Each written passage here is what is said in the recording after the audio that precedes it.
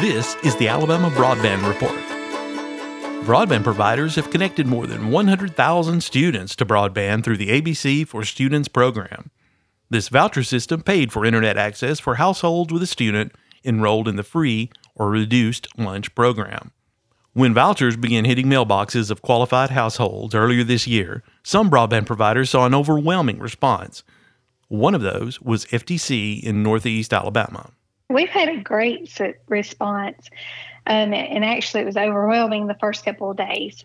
To date, we have connected 905 customers, and 85% of those were current customers that will just receive the broadband credit, and then 15% of those are new customers that we've connected.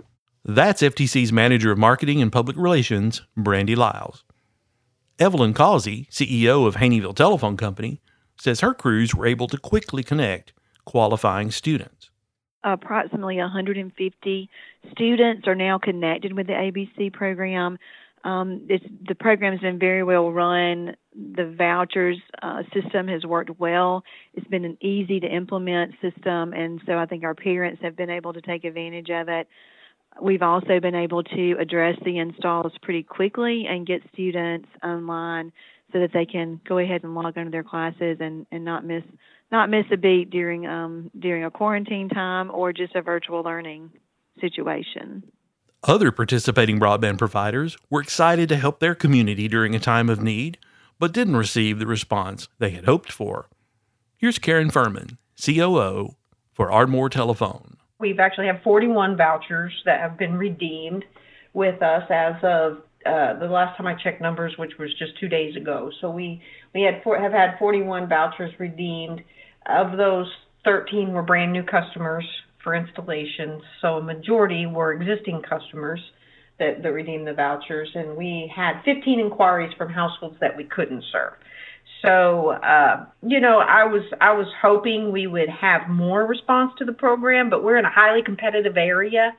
Daniel Martin, CEO of NHTC, says his cooperative also expected a higher response rate, but was still able to connect many households.